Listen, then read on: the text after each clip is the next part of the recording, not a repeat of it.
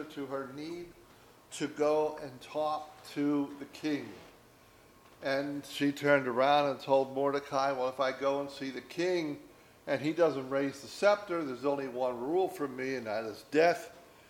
And so Mordecai turns around and challenges her again and says, but, who says that, if you don't go, that you're still going to be spared? Nobody in the palace knew she was a Jew. The king still doesn't know she's Jewish. Haman doesn't know that she's Jewish. And that's obvious, as we see in a couple chapters from now. Haman had no idea that the queen was Jewish. And I don't think the king even knew that it was the Jews that Haman wrote the writ for to try to destroy. But so we ended last week with the challenge, and Esther turns around. But I'm going to look at Matthew 16:24. So,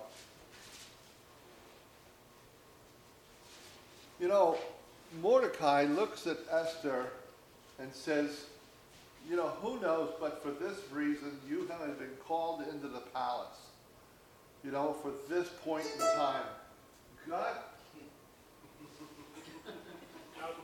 How was you? Oh, okay. All right. So, I had a phone call this morning at 3 in the morning from overseas. I have no idea who it was from and whatever. So, but anyway. All right. So Jesus said to his disciples, whoever wants to be my disciple must deny themselves and take up the cross and follow me. Is there more to that? Or that's not it? Yeah. Oh, that's all I have. It's just 24. That's good. Okay. So, Esther is there. She's with a challenge. You and I are standing here. We have the same challenge. God wants to challenge our hearts. That we need to realize that, and the following verse says that whosoever decides to save his life will lose it, and whoever loses his life for my sake will find it. Life is in Christ. That is the only place for real life. And apart from him, there is no life. It is just empty routine and running through the mundane. And, life is all wrapped up in my relationship to Jesus Christ. And but so that was the challenge. And then Esther answers it, and she says, if I perish, I perish. So look at Esther 4:15 to 17. This is where we're at. So then Esther sent this reply to Mordecai. Go and gather together all the Jews who are in Susa and fast for me. Do not eat or drink for 3 days, night or day, and I and my attendants will fast as you do. When this is done, I will go to the king, even though it is against the law. And if I perish, I perish. So Esther has given her life over and says, whatever is going to happen, that's okay. But why does Esther ask them to fast and pray for 3 days? It is an amazing thing. And I'm going to take you through a whole list of scriptures. And we're going to start in Matthew chapter 12, verse 39 and 40. So in Matthew 12 and 39, the scribes and the Pharisees come to Jesus and they say, okay, show us a sign. Show us, you're telling us, you're the Son of God. Show us a sign. And he says, the answer to wicked and adulterous generation asks for a sign, but none will be given it except the sign of the prophet Jonah. Go ahead. For as Jonah was 3 days and 3 nights in the belly of a huge fish, so the Son of Man will be 3 days and 3 nights in the heart of the earth. He looks at it and says, there's going to be no sign given except the sign of Jonah the prophet. They know what Jonah was about. They know the whole story of Jonah. Look at Jonah 1.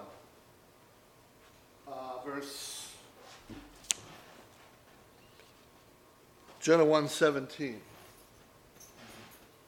So Jonah, he was told to go down to Nineveh. He didn't want to go to Nineveh. He turns around and says, no, Lord, actually, this is the exact opposite of Esther did. Esther says, if I perish, I perish. Jonah doesn't want to do that. So Jonah has a problem on the ship. They decided it was his problem. They threw him overboard. And the Lord provided a huge fish to swallow Jonah. And Jonah was in the belly of the fish 3 days and 3 nights. But look what goes on in Jonah's heart in chapter 2. To the roots of the mountains he sank down. The earth beneath me barred me forever. But you, Lord my God, brought my life up from the pit. When my life was ebbing away, I remembered you, Lord, and my prayer rose to you, to your holy temple. Those who cling to worthless idols turn away from God's love for them. But I, with shouts of grateful praise, will sacrifice to you what I have vowed that I will make good. I will say salvation comes from the Lord. But in the middle of the belly of the fish, I mean, it's not just the fact that he was 3 days and 3 nights. Look at what he begins to resolve in his own heart while he's in there for 3 days and 3 nights. And then he finally looks to the Lord, and resurrection comes to him after 3 days. Look at Jonah 3:3.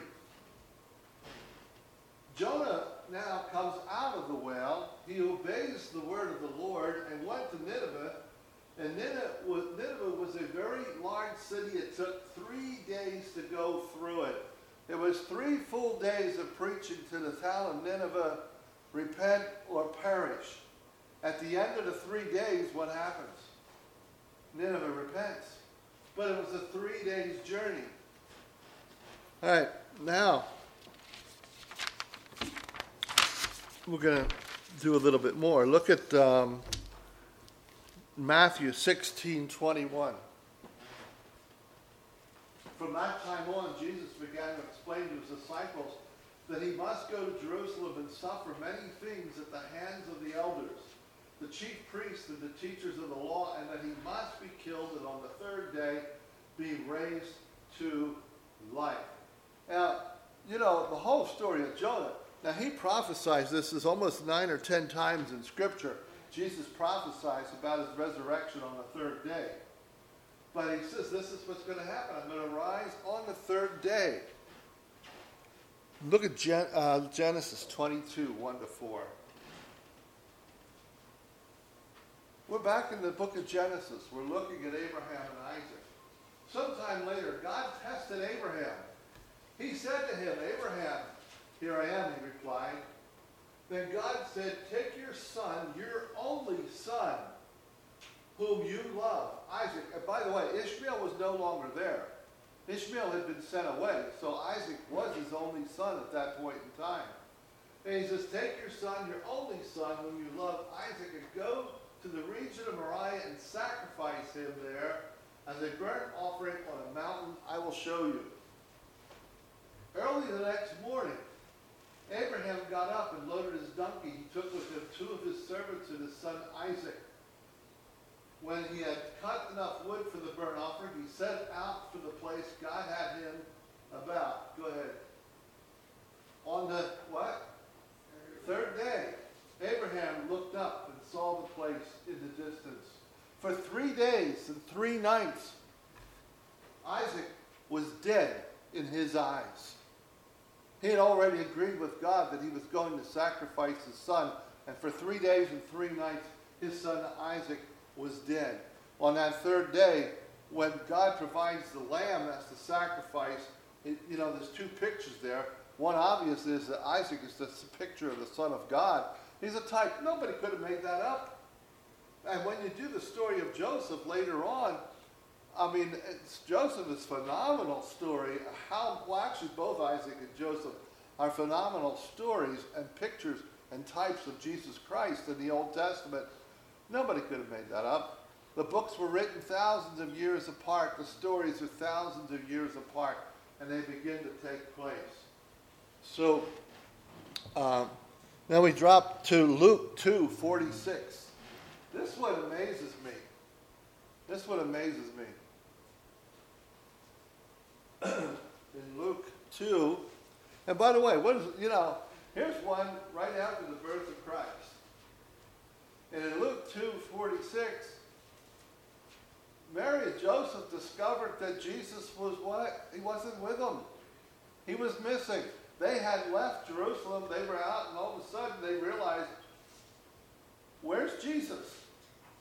So after what? 3 days, they found him in the temple courts sitting among the teachers. For 3 days, Jesus was lost to his parents in Luke's chapter 2. And after those 3 days, where do they find him? They find him sitting among the teachers, listening to them and asking them questions. And he says, do you not know that I must be about my Father's business? But, for 3 days and 3 nights, Jesus was lost to his own parents in Luke chapter 2. Acts chapter 9:9.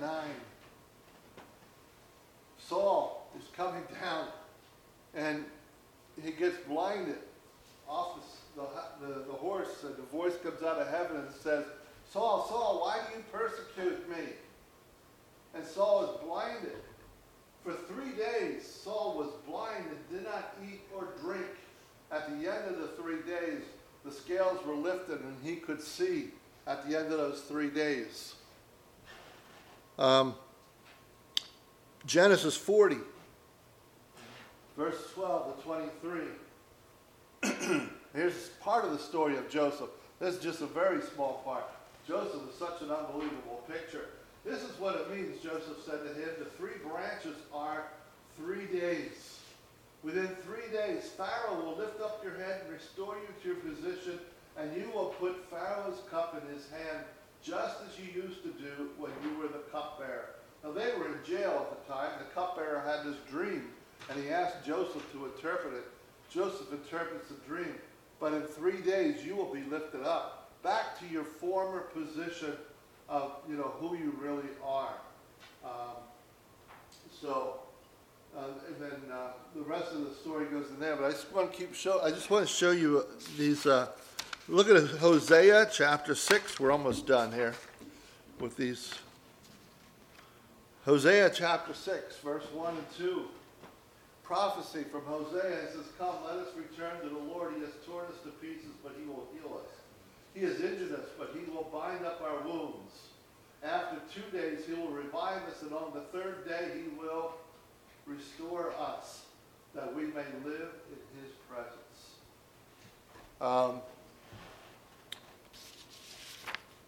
John 2. Oh, wait a minute.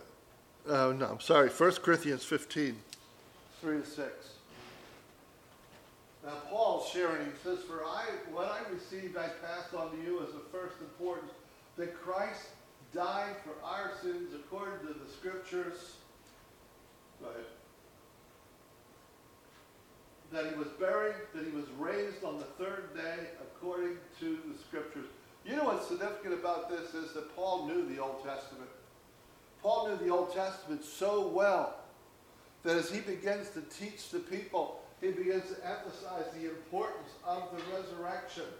And then the evidence that he was seen appeared to Cephas under the 12, and then he appeared to more than 500 brothers and sisters at the same time, most of whom are still living. So if you don't believe me, go and ask them, though some have fallen asleep. But Paul talks about the importance of being resurrected on the 3rd day. John 2:19. There's 2 more, and then we're going back to the book of Esther. So Jesus answered them.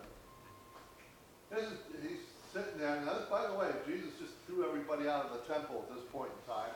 He scourged everything, and he was, with them. And then he looked at them and said, destroy this temple, and I will raise it again in 3 days. And one verse I don't have written down was, when Jesus died on the cross, the scribes and the Pharisees went to the Romans and said what? Hey, you know what? They kept saying, this guy's going to rise on the 3rd day. We need to put a guard over that tomb and make sure nothing happens. Because unless the apostles come and steal his body away, and then they start spreading the rumor that he rose. They knew it. They knew. Jesus made it very clear. He says, you put me on the cross, I'm rising in 3 days. So, we'll skip Mark 8:2. But I'll just tell you that in Mark 8:2, Jesus feeds the 4,000, but they've been with him for 3 days. And now he puts the bread in the hands of his disciples and allows the miracle to take place as the disciples are passing out the bread to these people after 3 days. There are 75 references to the third day in Scripture. We've just scratched the surface. But now we repeat. Why does Esther ask them to pray and fast for 3 days? What do they pray about? What are they praying for? You know, there's no doubt, when you look at the book of Esther, some people challenge whether its validity for being in the canon of Scripture. Both the Jews and the Gentiles have put the book of Esther into the canon of Scripture. You have no greater picture than the resurrection of Christ and the power that takes place on the resurrection. He says,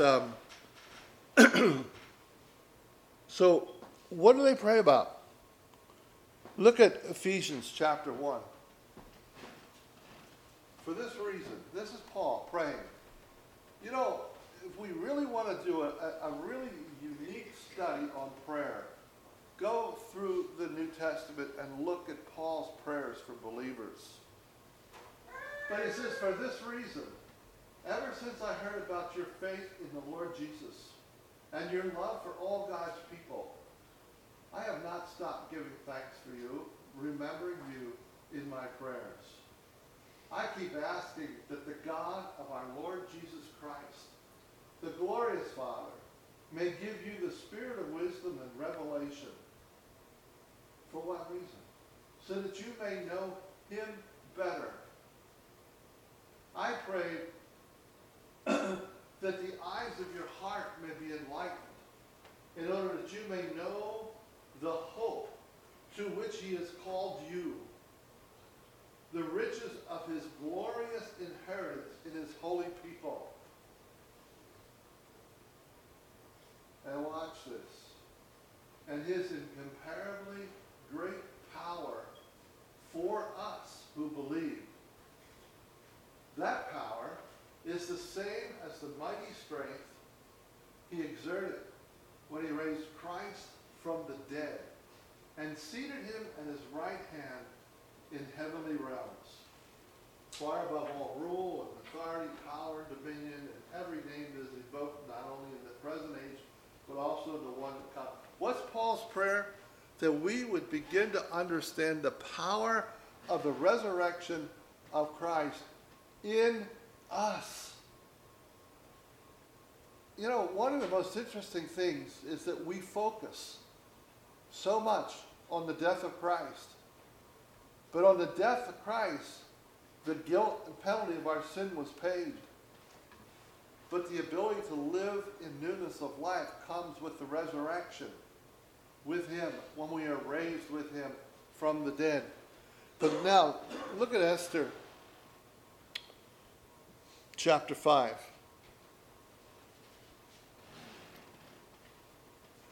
Verse 1. We end chapter 4 with Esther asking the people to pray for 3 days, 3 nights, to fast, to pray. But she'd already made up her mind that she was going to the king. But she waited 3 days to do this. But she had already determined before those 3 days that if I perish, I perish. But I've got to go to the king.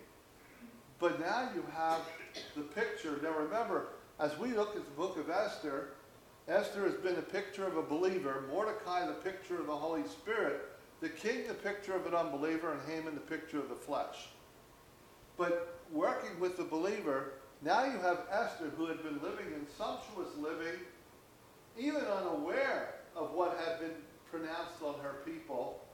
The Holy Spirit has gone to her, challenged her to what she has to do, and now she prays for 3 days and 3 nights, and on the 3rd day, Esther put on her royal robes and stood in the inner court of the palace in front of the king's hall. The king was sitting on his royal throne in the hall, facing the entrance. So now Esther has put her whole life on the line.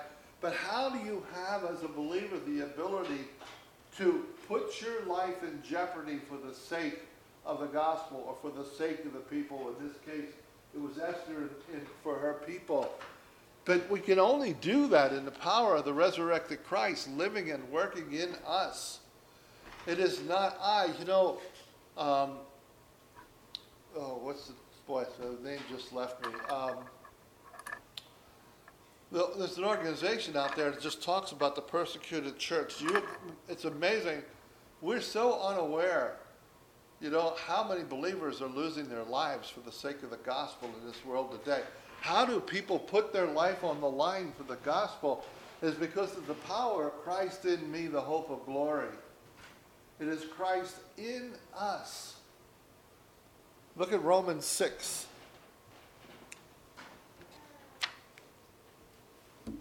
By the way, nobody could have made this up. The third day, Esther stands before the king. The picture of the resurrected believer. The believer beginning to walk in the power and the strength of who we are in Christ.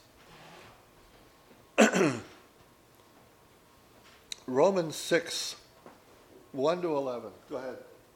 What shall we say then? Shall we go on sinning so that grace may increase? Well, by no means. We are those who have died to sin. On that day Jesus died upon the cross, we died with him. Our sin nature died with him. The only thing that makes our sin nature alive is when we resurrected by our choice, because it died with him. How can we live in it any longer? Right?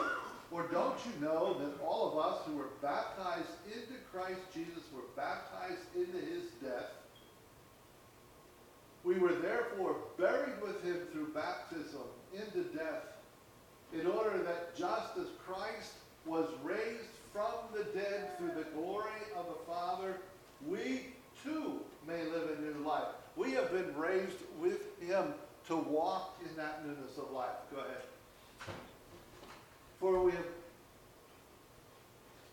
For if we have been united with him in a death like his, we will certainly also be united with him in a resurrection like his. For we know that our old self was crucified with him, so that the body ruled by sin might be done away with. And notice this word, for we know. What does that mean? When it says we know.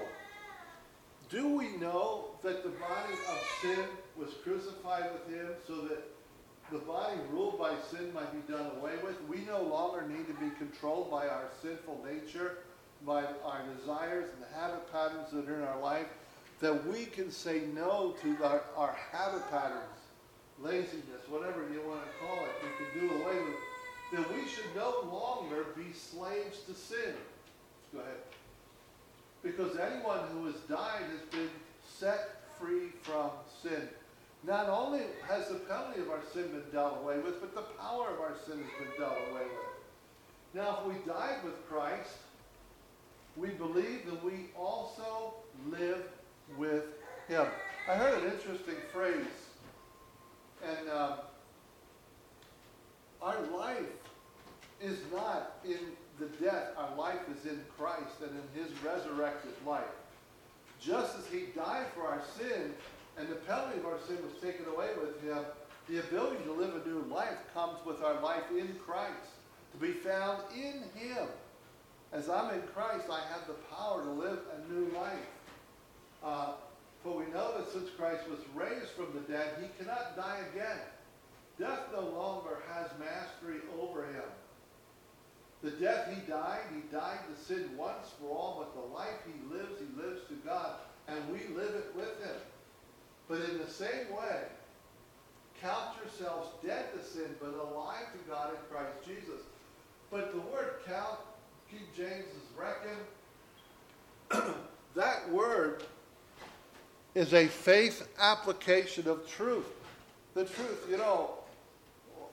to know him, Philippians 3, Paul says, to know him and the power of his resurrection in my life. Now, Paul was almost at the end of his Christian life, and he was still praying that prayer. But he says, I want to know him and the power of his resurrection in my life. That needs to be our prayer every day, that we, when we get out of bed, I want to know him. I want to know the power of his life, because when I have and understand the power of his life in me, I have the ability mentally to begin to reckon myself dead unto sin and alive unto God. And every day we battle in a world that is battling us, trying to discourage us, trying to defeat us. And we need to come to a point in our lives where we recognize that, Lord, this is a battle. The truth is won by faith. As you have therefore received Christ Jesus the Lord, so walk ye in him. We received him by faith. We walk in him by faith. But that faith is the application of the truth of what happened at Calvary. Not just that the penalty of our sin has been done away, but the power of the resurrected life has been given to us.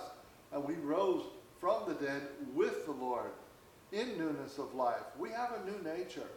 And we also have a new heart. And that new heart has new desires. And it's interesting, the desires of that heart, when we begin to learn to listen to the desires of the new man, the desires of the heart that God has given us, how God redirects our lives. But if we don't believe that God has given us a newness of life with the Spirit of God within us, we will never listen to the Holy Spirit if we don't believe he speaks to us daily with the desires of our new heart, to please God, to walk with him, and to love people as God would have in front of us. Any thoughts? More questions? I've never done this. I ended up at 12 right on the dot. That's amazing. Father, thank you for loving us. Lord, your pictures in the Old Testament are unbelievable. How Esther, for 3 days, had made the choice of whether to yield herself to you or to continue to live in sumptuous living, plain rudlet. But Lord, the only way we can live for you is in your power and your strength and walking in a resurrected life. Thank you for the Old Testament and the pictures you show us. Lord, it amazes me. It's going to amaze me till the day I die. So much Scripture. It's the depth of your